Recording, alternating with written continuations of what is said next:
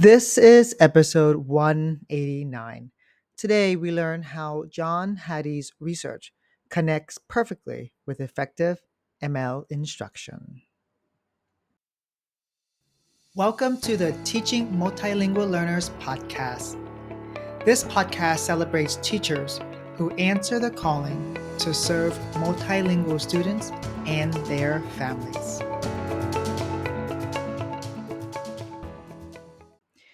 Many of us are familiar with Dr. John Hattie's work of analyzing the effect size of different things teachers do. He found things correlated with below average, average, and above average growth. When I first learned about his work, I saw connections to effective ML instruction. However, there wasn't a book that brought these two together. That is, until now. In this episode, Dr. Oscar Corrigan will share the practices that have a significant effect on ML success and growth.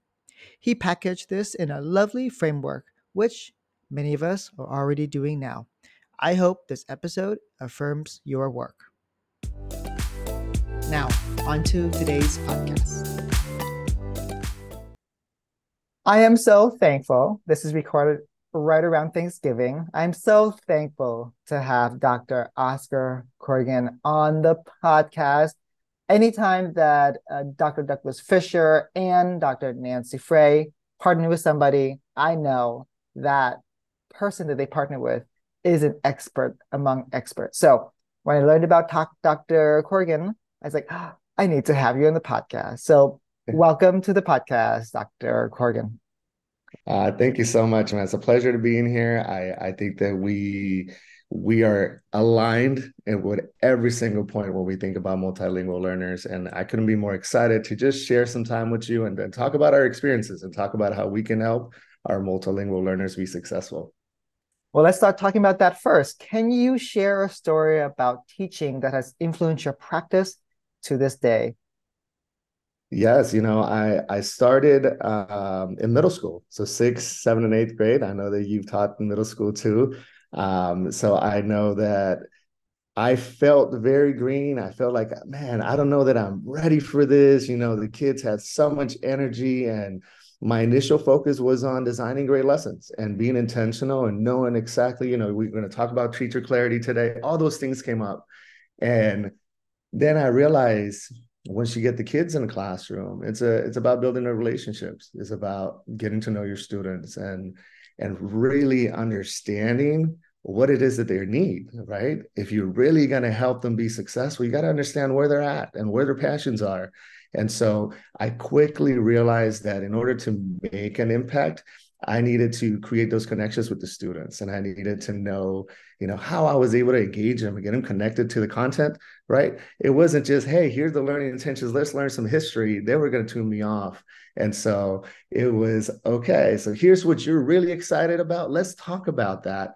Let's build on that, and then let's get to the content. And so I think that quickly, one of my favorite activities that come to mind is we had a All About Me foldable, and it required little background knowledge when it came to content, right? It was all about background knowledge of themselves. And what we really wanted to do is for them to understand that they brought experience with them that were valued in our classroom. And so we asked them to talk about themselves. And so one of the tabs was just quickly demographics, hobbies, interests, things that you like. And then the second one was aspirations. What do you want to reach? Where is it that you want to go? What are the things that you're excited about? And obviously for me in the background, I was gathering all this information so I can use it later. But the third tab was my favorite one. Was they were required to interview somebody in their family. It could be any family member, and they had to share one family story. And, we always told students, get on the phone, ask somebody that's at home, whoever's available, share one story, one thing that you can bring in. And it really, what it did, it created a sense of community in their classroom. And we were able to learn a lot about each other starting from the first week, and everybody felt successful which, thinking back, so many of my experiences in the classroom, from the first day, I did not feel successful, right? And so being able to change that for our students as a teacher was very impactful for me. Well, why don't we talk about that a little bit more? Before we started recording, you talked about your experiences. Can you tell us about your experience as being a multilingual learner? Yes, of course. So I was born in Bogota, Colombia in the 1985. I lived there for a few years, and my family was seeking something different. At the time the country was in a lot of turmoil, and so we moved to Panama, and so I actually spent the majority of my elementary schooling in Panama. And so I moved to the United States at the age of 11. So that would put me in sixth grade.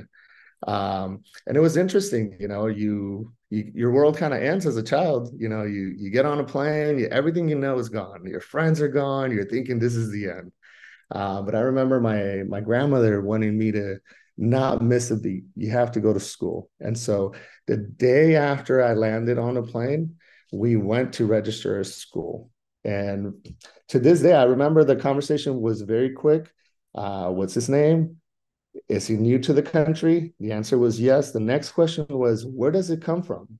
And the moment my grandmother said Panama, you could have seen it. It was over. They said English learner, which at the time I did not know what that was, but English learner, here's going to be his classes. I heard the term EL1, 2, because that's where he's going to go. We'll have his schedule. He's ready to start tomorrow. And so uh, to be frank, when I started school, it was too easy. What they didn't know is I had learned English throughout my elementary school years. And so I was given assignments such as, here are your numbers, 1 through 10, very simple, low level colors, names of fruits. And so I just felt like, hey, like, I don't really need to pay attention. I already know all these things. And then sadly, I don't know the situation is the same in other schools, but for us, English learners were in a different wing of the school.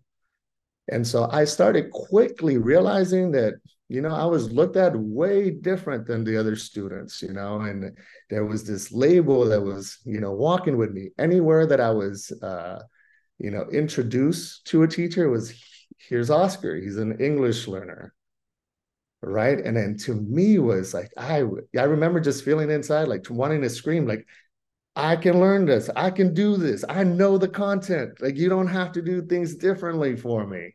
But I knew right away that the expectations were set at that point. He can't do it. He's not as experienced. He doesn't know the content.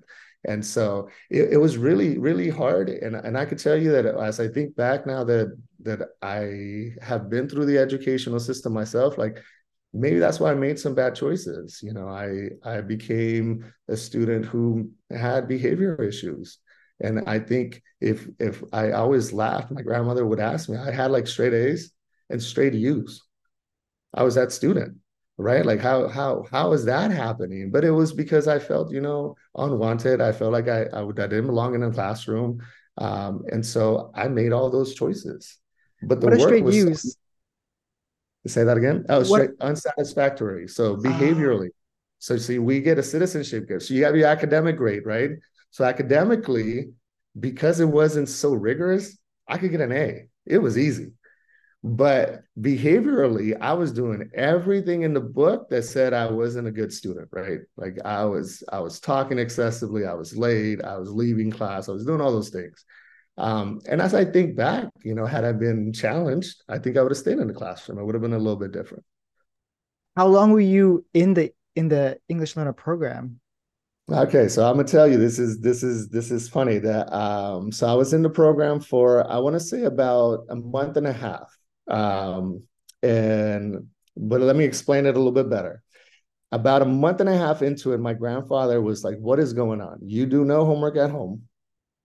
I'm getting these calls about these behaviors, but somehow you're passing your classes. So let me find out. Let me see your backpack. Let me see what you're doing." And the moment he took out the work from my backpack and he saw my assignments and he saw what I had to do, because obviously he knows my experience before I moved here, he was like, "This is unacceptable. What are you doing? You need to, like, English. Like, you should not be in this program." And so he went back to the school and I remember him having this argument and saying they told him I needed to be reassessed. Because what I forgot, what I left out is I was assessed the day that I enrolled in school, but because I was so tired, I remember the lady saying, like, "It's okay, you don't have to finish it. We know, like, basically, we know where you're going to end up." And so they reassessed me. And after I was done with that assessment, I went from EL 1-2 to what they call bridging, which is like the last step before you can get out of the program. But I had to do that to be able to get out this program that I should have never been in the first place. Um, but it's an interesting story. I just, it changed the way I looked at everything. And I went from doing apple, banana, and numbers to here's a 5-page essay that you have to write. And so it's just interesting. And as I look now, I don't ever want that experience for our students. And so when I think of our students at our schools, like I want them to feel like they're valued and like we honored them. And I don't ever want them to go through the same feelings. Right. And they feel that when the system says, okay, we're going to put you in a different wing, or, oh, we're going to put you in a trailer in the back of a school, and you have to Exactly. walk through the rain and all the weather to get there. There's like no cover. I still remember, like, and sometimes a trailer doesn't have electricity. It's like, what? Like, what are we communicating to our students? Or like I've seen it in other classes where like, oh, we have an extra custodian closet and there's only like a few of you. So why don't we'll take everything out and you could use like the room under Harry Potter's like stairs. Like that's where you Horrible. learn. No Yes, projector, ain't no horrible. right, horrible. Like what are we communicating to students? And this is why there's now increasingly more pushback Right. against pull out programs or like Hmm. it's still segregated learning. Yes, pull out program sometimes has a role in particular newcomers and beginners, but kids who have social language, why are they still being pulled out? Like Right. why like you could have you the teachers could have been in your classes Hmm. co-teaching, co-planning, and saying like, okay, Oscar needs to learn about ecosystems, and we're going to work together to figure out the language behind that and the science behind that, and work on that together. Yeah. Every book has a seed. What was the book for this seed, Oscar? So for me, like we've been talking about, I think it started with my experiences as a multilingual learner myself, as a student, and wanting to change that for students moving forward. But I think as I became an adult and I entered the educational field and I became an educator, um, I saw that there was little change, right? There little change had happened since the time that I was in the classroom to the time that I was a teacher. And you would expect that as times move forward, that practices would change, and that the experiences of multilingual learners would change. But it wasn't happening. And so I needed to make sure that we all understood that multilingual learners are capable learners. I needed everyone to see and read that multilingual learners have a vast experience that they can bring into the classroom. And I wanted to make sure that we got rid of that what I call the negative label, right? English language learner to me became a negative label that I always had to overcome.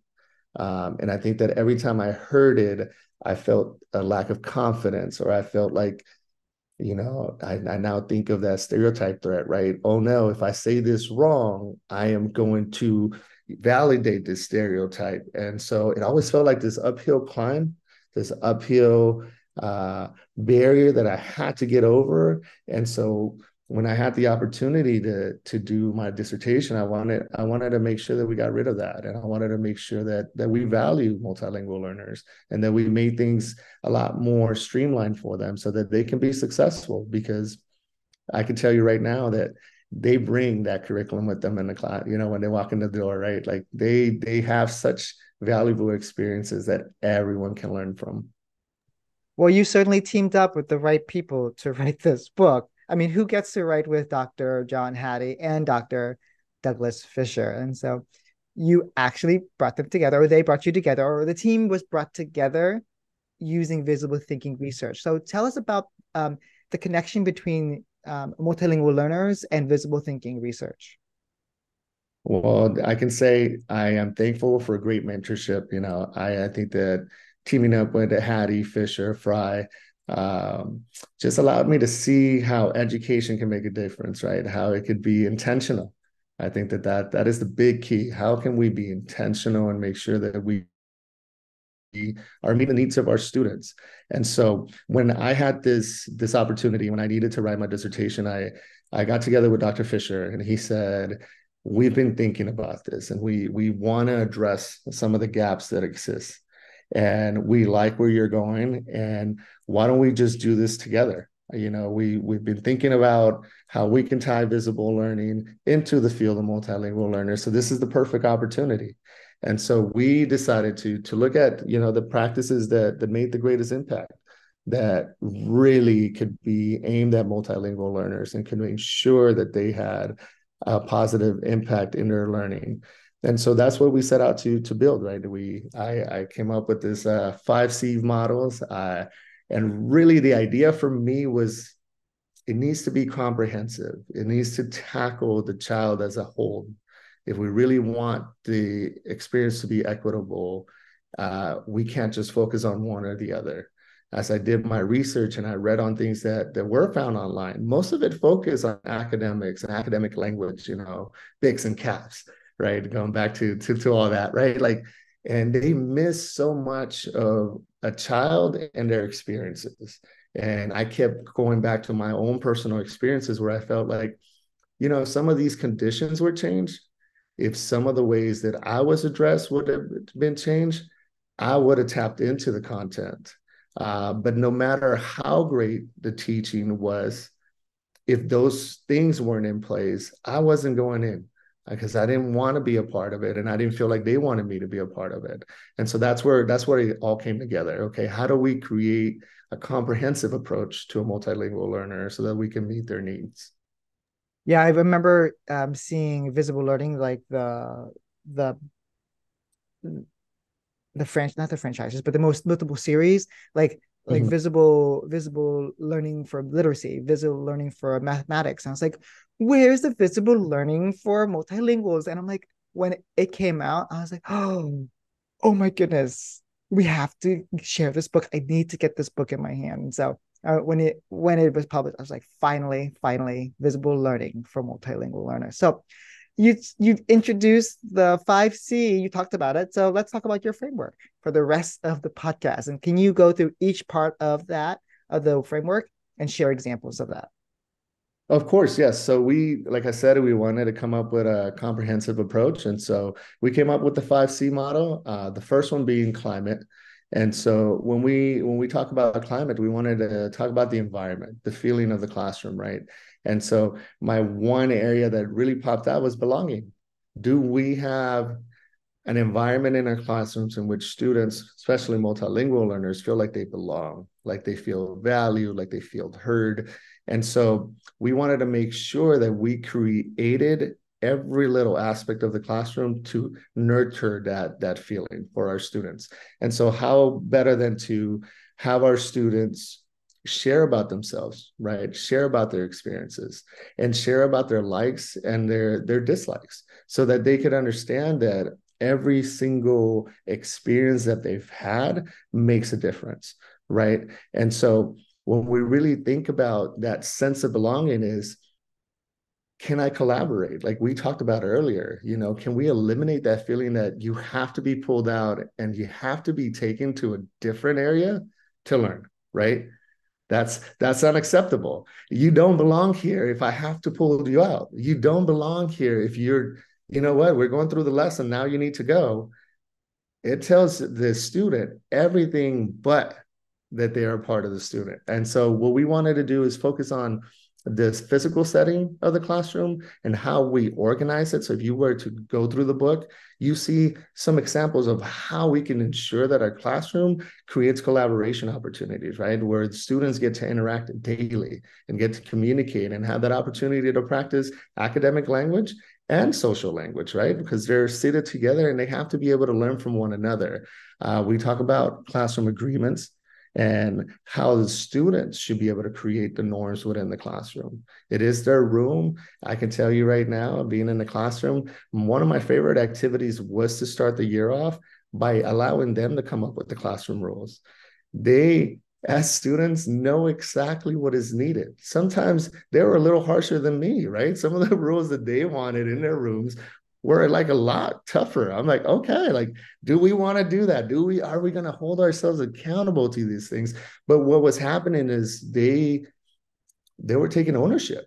This is our room, and this is what it's going to take for us to be able to learn together in this room. We also talk about grouping and how to group our students to be successful. I love to share. For me as a classroom teacher, I made sure that I change seating assignments constantly. Every 3 weeks, you had a new seating chart, and the students came to expect it. But what I really wanted was, number one, to ensure that everybody was working with one another. If we're going to call it a community, you got to make sure that everybody's engaging with one another, right? Everybody's working together. But number two, I was able to then manipulate where students sat so that I could help multilingual learners be successful, right? Sometimes I had, and in my case, I have a large population of Spanish speakers, and they know so much about what's going on, but they can't communicate it in English. And so if you give them the opportunity to have a partner, right, a peer partner in which they can say it to them in Spanish, hey, here's what's going on in history today, that partner can then voice the student's opinion, right? And they can contribute. I think that one of the main things that we wanted was to ensure that students felt like they can contribute to the classroom and that they brought knowledge and that they can contribute what they already knew, what they had learned, and what they wanted to learn to their peers. Is taking that away, that feeling that they were just there and they have nothing to contribute, right? That's really what we wanted to remove. Yeah, they say that it's before you can bloom, match those before bloom. That's what they say. You have to make sure that students' physical but also emotional needs are met before you have access to they have the mental space to learn content. They have to know that they're safe. They have to know that they're welcome, and that's why climate is so important. Yeah, four Right. more. Go ahead. I'm sorry. Well, no, I was just gonna say, and when I work with adults, I always bring this up. Whenever we have a professional learning opportunity or any time of setting like that, when we walk in, we all have that sense of belonging, right? Or that need that we look for people that we know. We look for the table where we know we're going to be able to contribute and feel comfortable, right? We do it as adults. And so I think that, the kids are the same way. And so my biggest takeaway now is many of the feelings that our students are experiencing, we experience as adults. And so why not take that into account when we're creating these environments in our rooms? Exactly. Adults feel it too. So imagine how a student feels. Right. Let's move to any of the other ones, other C's. Okay, so our next one is challenge. And so when we talked about challenge, we talk about teacher expectations. And so for me, this one reminded me of those feelings as a sixth grader, right? The expectations for me were lowered the moment I was told I was an English learner. And so that expectation bar had decreased. I was giving low level, no rigor tasks because honestly, I don't think it was for a bad. I always say this. I don't think that any time in my education that a teacher wanted to do harm or cause harm, they were trying to do what they thought was best. And in their eyes, they believed I was new to the country. I did not know the language, and so I couldn't contribute. I want to change that thinking. That's the purpose, right? We want to change the thinking and tell teachers that your students bring with them a lot of knowledge. And so we have to keep our expectations high. And we want to make sure that the the work that we give students is challenging, not busy work, but that is challenging. It is challenging their thinkings because we want to make sure that we as teachers are designing complex tasks. And I know that we do that for every other student. Let's not change it for our multilingual learners. Let's push them. Let's just make sure that we implement the necessary scaffolds for them to be successful, so that they can access that curriculum, that they can show you the knowledge that they have. And so when I think my time in the classroom, I realized that no matter how complex or how rigorous the task was, if I had enough scaffolds and supports for my multilingual learners, they were always able to reach that expectation. It was never an issue. And yes, for some of them, it took longer. And for some of our multilingual learners, it took more supports.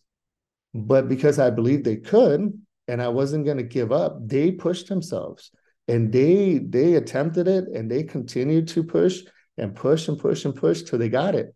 And so I realized that it's just like anybody else. I think that if you really want it, you're going to push yourself to know it. And so for challenge of learning, if you were to look through the whole chapter, it gives you a lot of different ways in which can challenge our multilingual learners in a productive way, so that they can be successful students in the classroom. You're basically saying high high challenge, high support, right? And so students Mm-hmm. can. I guess you're really challenging WIDA. WIDA is saying like students can. Everything when we work with multilingual learners, we think about first what can students do, and let's build on that. You said there are a lot of things in that chapter. What is one thing we could do to challenge students? So we have this great quadrant in which we look at fluency, stamina, strategy thinking, and struggle. And it's where we want our students to be, right? Uh, if we think about fluency, that's something that is very low rigor, right? It's an easy task, but it's something that's going to require a lot of practice. It's something that we have to do, and we have to do constantly so that they are practicing their fluency. So low difficulty, low complexity, but they can do it, right? Then we want to push them a little bit. And so I talk about stamina. So something that's a little higher in difficulty, but it's still low in complexity. But we can start pushing the students. So if you think about power writing, right? It's one of the things that I did with one of my middle schoolers. So we'd have time where you had to write. And it was time, you have 2 minutes, write as much as you know about, and I would just put a word on there. We can start pushing that stamina, right? We can go to 3 minutes. We can go to 4 minutes. We can start adding different variables to the rating so that the students can push themselves and that they can improve where they currently are. Let's move Yeah. to another one, another seed, three more. So the next one is clarity. And so if you know anything about visible learning, we need to make sure that we remove the anxieties that we all have if we don't have clarity, right? Clarity is the antidote to anxiety. We need our multilingual learners to understand what is expected of them. If they know their expectations, then they can accomplish those expectations. And so when we talk about clarity, we're talking about them understanding what is it that they're learning today? Why am I learning it? And how will the learner myself, will know that I am achieving these? And so one of the things that we talk about in the book is this idea of success criteria and learning intentions, right? And their learning intentions are a destination where we want our students to end that day, but we have little checkpoints along the way that are called success criteria so that a student can self-assess, okay, I am understanding where I am on this learning journey and I am doing great, right? Or a student can say, hey, can I get your help? I haven't been able to check any of these success criterias. I'm stuck. Um, can I get support? The second side of this is when I was in the classroom, this would be my exit slip. And so I would have students turn in their success criteria, checked in the box, not checked in the box. And so as a teacher, I was able to look through the exit slip and I knew, am I ready to move on? Or do I need to reteach the content? Because I think that unfortunately in and so many experiences, we move on. Okay, I have a timeline. I have to get through all this content, and your students are stuck. And so as a teacher, it was so valuable to know where they felt they were, because they'll be honest. They'll tell you exactly where they're at in their learning journey, right? And so as a teacher, I was able to stop, time out. We're going to go back. I'm going to do a little bit better job of adding clarity about the content that we are learning so that we can be successful. And so I think that that is one of the biggest takeaways that I had as a classroom teacher, was daily informal ways of assessing whether the students understood the content or not. And when it came to multilingual learners, no better way than having one-on-one conversations than to going over the exit slip, right? Once I read the exit slip, I wanted to understand, was it the content? Is it a language barrier? Or is it a combination of both? Because then I can add the necessary scaffolds to ensure that the student's understanding that content. Um, would you tell us about the effect size of clarity on learning? Yes, so the effect size for student learning on teacher clarity is a 0.85. And so as we know on visible learning, the desired effect size is 0.04. And so we can see that teacher clarity has a huge impact on the learning of students. And so this is one that you cannot overlook, right? As I now get to work with many other schools and I get to travel, I get to see the difference in classrooms when they have learning intentions posted on the board, right? So the students know exactly where they're expected to learn, and the classrooms that don't, and how, easy or complicated it could be for a student to verbally tell you what is it that they're doing and why is it that they're doing it. And, I've learned that with learning intentions, the kids can articulate the purpose of the learning. And often without the learning intentions, the kids will tell you the task that they're doing. And right. So it's just that superficial, like this is what we're doing. But it doesn't really get to, okay, what is the content and why are you learning that content? Yeah, I guess when you're talking about teacher clarity, it's like double the effect size. That's huge. And I think when I work with teachers and when I think about my own instruction, the first lens in which I see my instruction is through comprehensible input.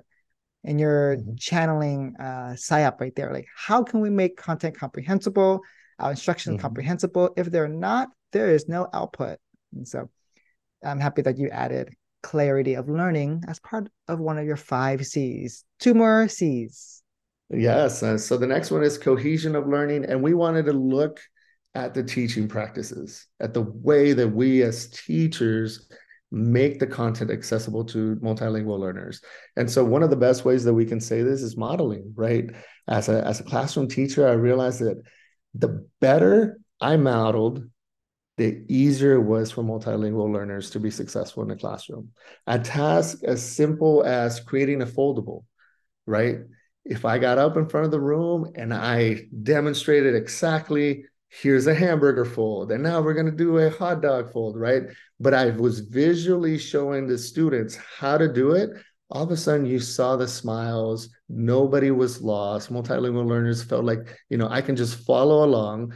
And they were hearing the instructions, right? They were getting that comprehensible input, right? They're hearing it, but they're actually seeing it and they're visually seeing what they need to do. And so they were feeling successful. The other thing that I loved through modeling was anytime that I annotated any of the tasks on the board and I was able to really think out loud and write down the notes and show students like what was going through my head. As a multilingual learner myself, I would make comparisons to things that were similar in Spanish, right? And look, this word is just like a word in Spanish. And I would have many examples. And the one thing that I did that, I know not everybody feels comfortable with, I made mistakes on purpose, right? When I was reading and I would write my notes, I said, this is what I think it means. And it was awesome to have students raise their hands like, I don't think that's not what it means. Maybe Mr. Corrigan, right? Like, no, no, no, no, no. But it made it engageable. And what I wanted the students to kind of see was it's okay to make mistakes. We all make mistakes. But what we do is we learn from those mistakes. And so the second example for cohesion of learning is we talk about GRR, right? The gradual release of responsibility, the way that we should gradually release responsibility from the teacher to the student, right? I think that in my own personal experience, I don't know what it was like for you, but when I think back of being in the classroom, the teacher did it and I did it. There wasn't much in between. And I went to school back in the day when it was just your desk, right, in rows. So there wasn't a lot of collaboration. So there wasn't a lot of we do, and there wasn't a lot of you guys do it together. And so we really emphasize on gradual release of responsibility and how we can slowly release that responsibility to multilingual learners and how we can help them collaborate and work together to gain access to that curriculum and that content that you're trying to deliver. Yeah, I think when people talk about like how do we get students, multilingual learners to develop their language goes like, are they speaking together? Are they collaborating together? Because then you get reading, writing, speaking, and listening in all of that. Mm-hmm. And so I teach writing through and reading through collaboration. Students are reading the text together. They're talking about the text together. They have to produce a paragraph about the text together. So they're reading each other's writing.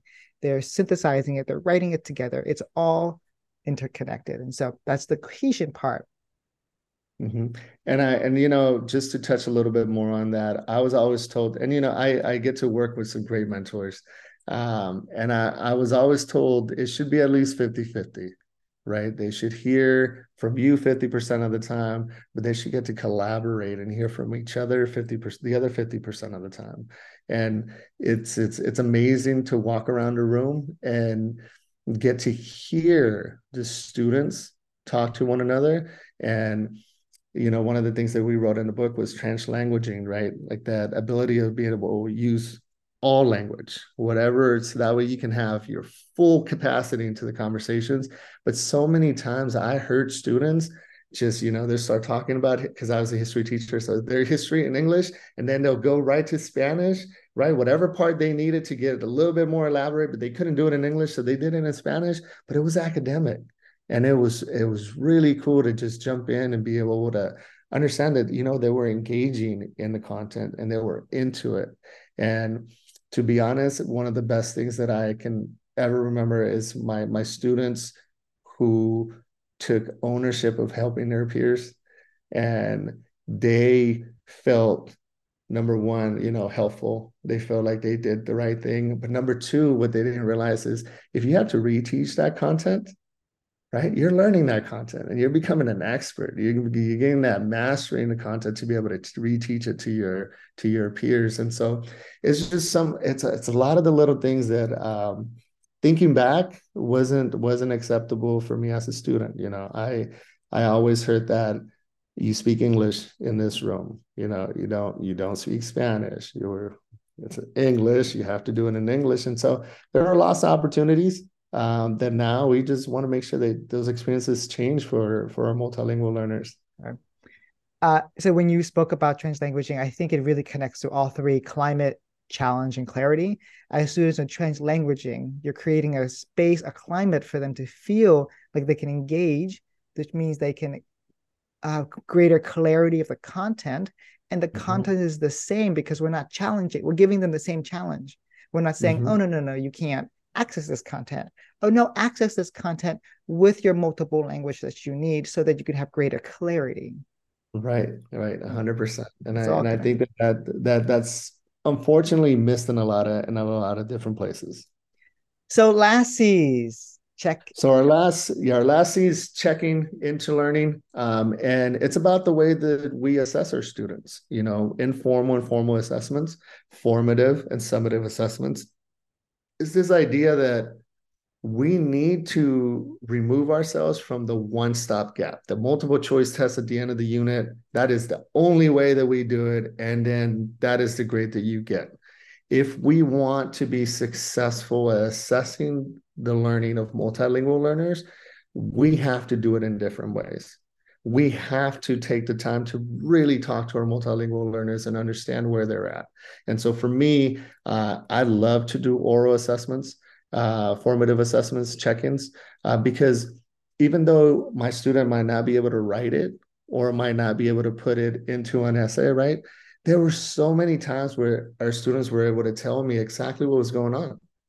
And so now I knew all I need to do is help and scaffold the writing part.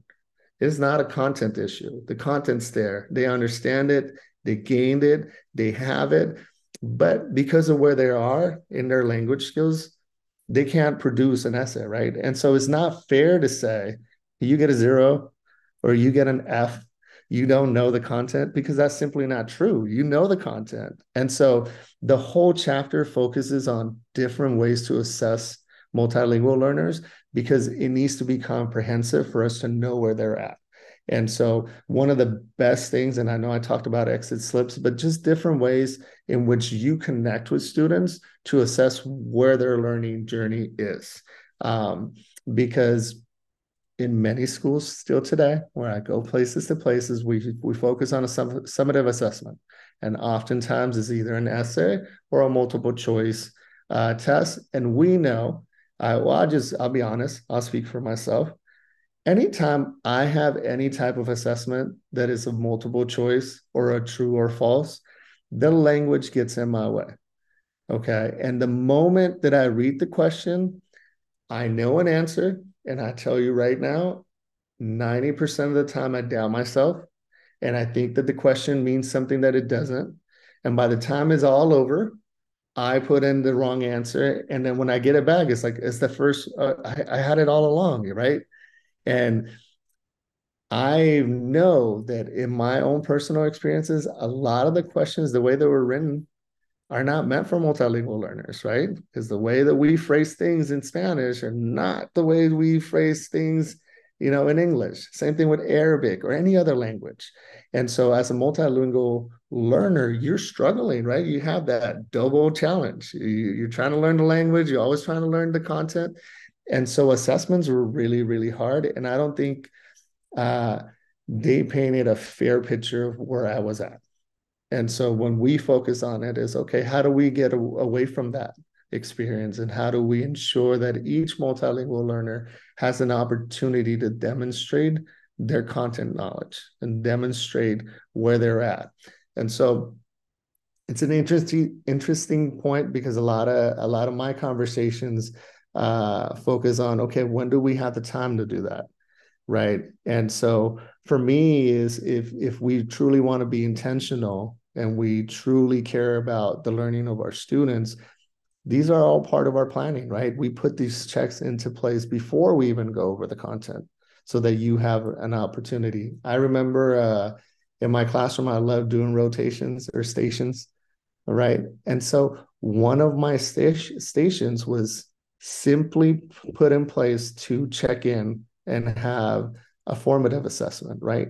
It was my opportunity to engage in a conversation with the students and know where they were at in their content. And so there's a lot of different ways, that we share it in the book. I know that we don't have enough time to go over all of those, but we need to do it. We need to make sure that we're setting different types of assessments for our multilingual learners. Right. Well, that's why they can get the books. This is just a teaser, an introduction, so that they can purchase many copies so they can do book studies around it. So when you talked about assessments and checks, it's very aligned to my book with Beth. And we talked about assessments can become reading and writing tests and not content-based tests. And that's when students who have the language, they're like, I don't understand this question. I don't even know how to answer this question. I know the content.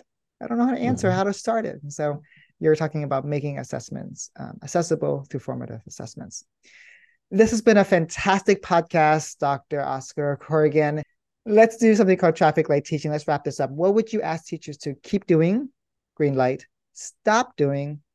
Red light. And pause to consider yellow light. All right. So green light, continue making an impact for students. Everything that you do makes an impact. I know that the work is hard, but it's meaningful. I know that building relationships with students is the key. So I hope that you continue to push yourself and continue to push your students to be successful learners, because I want you to remember that every single learner is a capable learner. And so we just have to give them that opportunity. I want you I want you to stop uh, lowering the expectations of multilingual learners. I want you to stop, if you don't believe that they have valuable experiences and knowledge that they can contribute, I want you to stop uh, that mindset. And what I want you to pause and ponder is, what can I do? What do I need to do? How can I make my teaching stronger?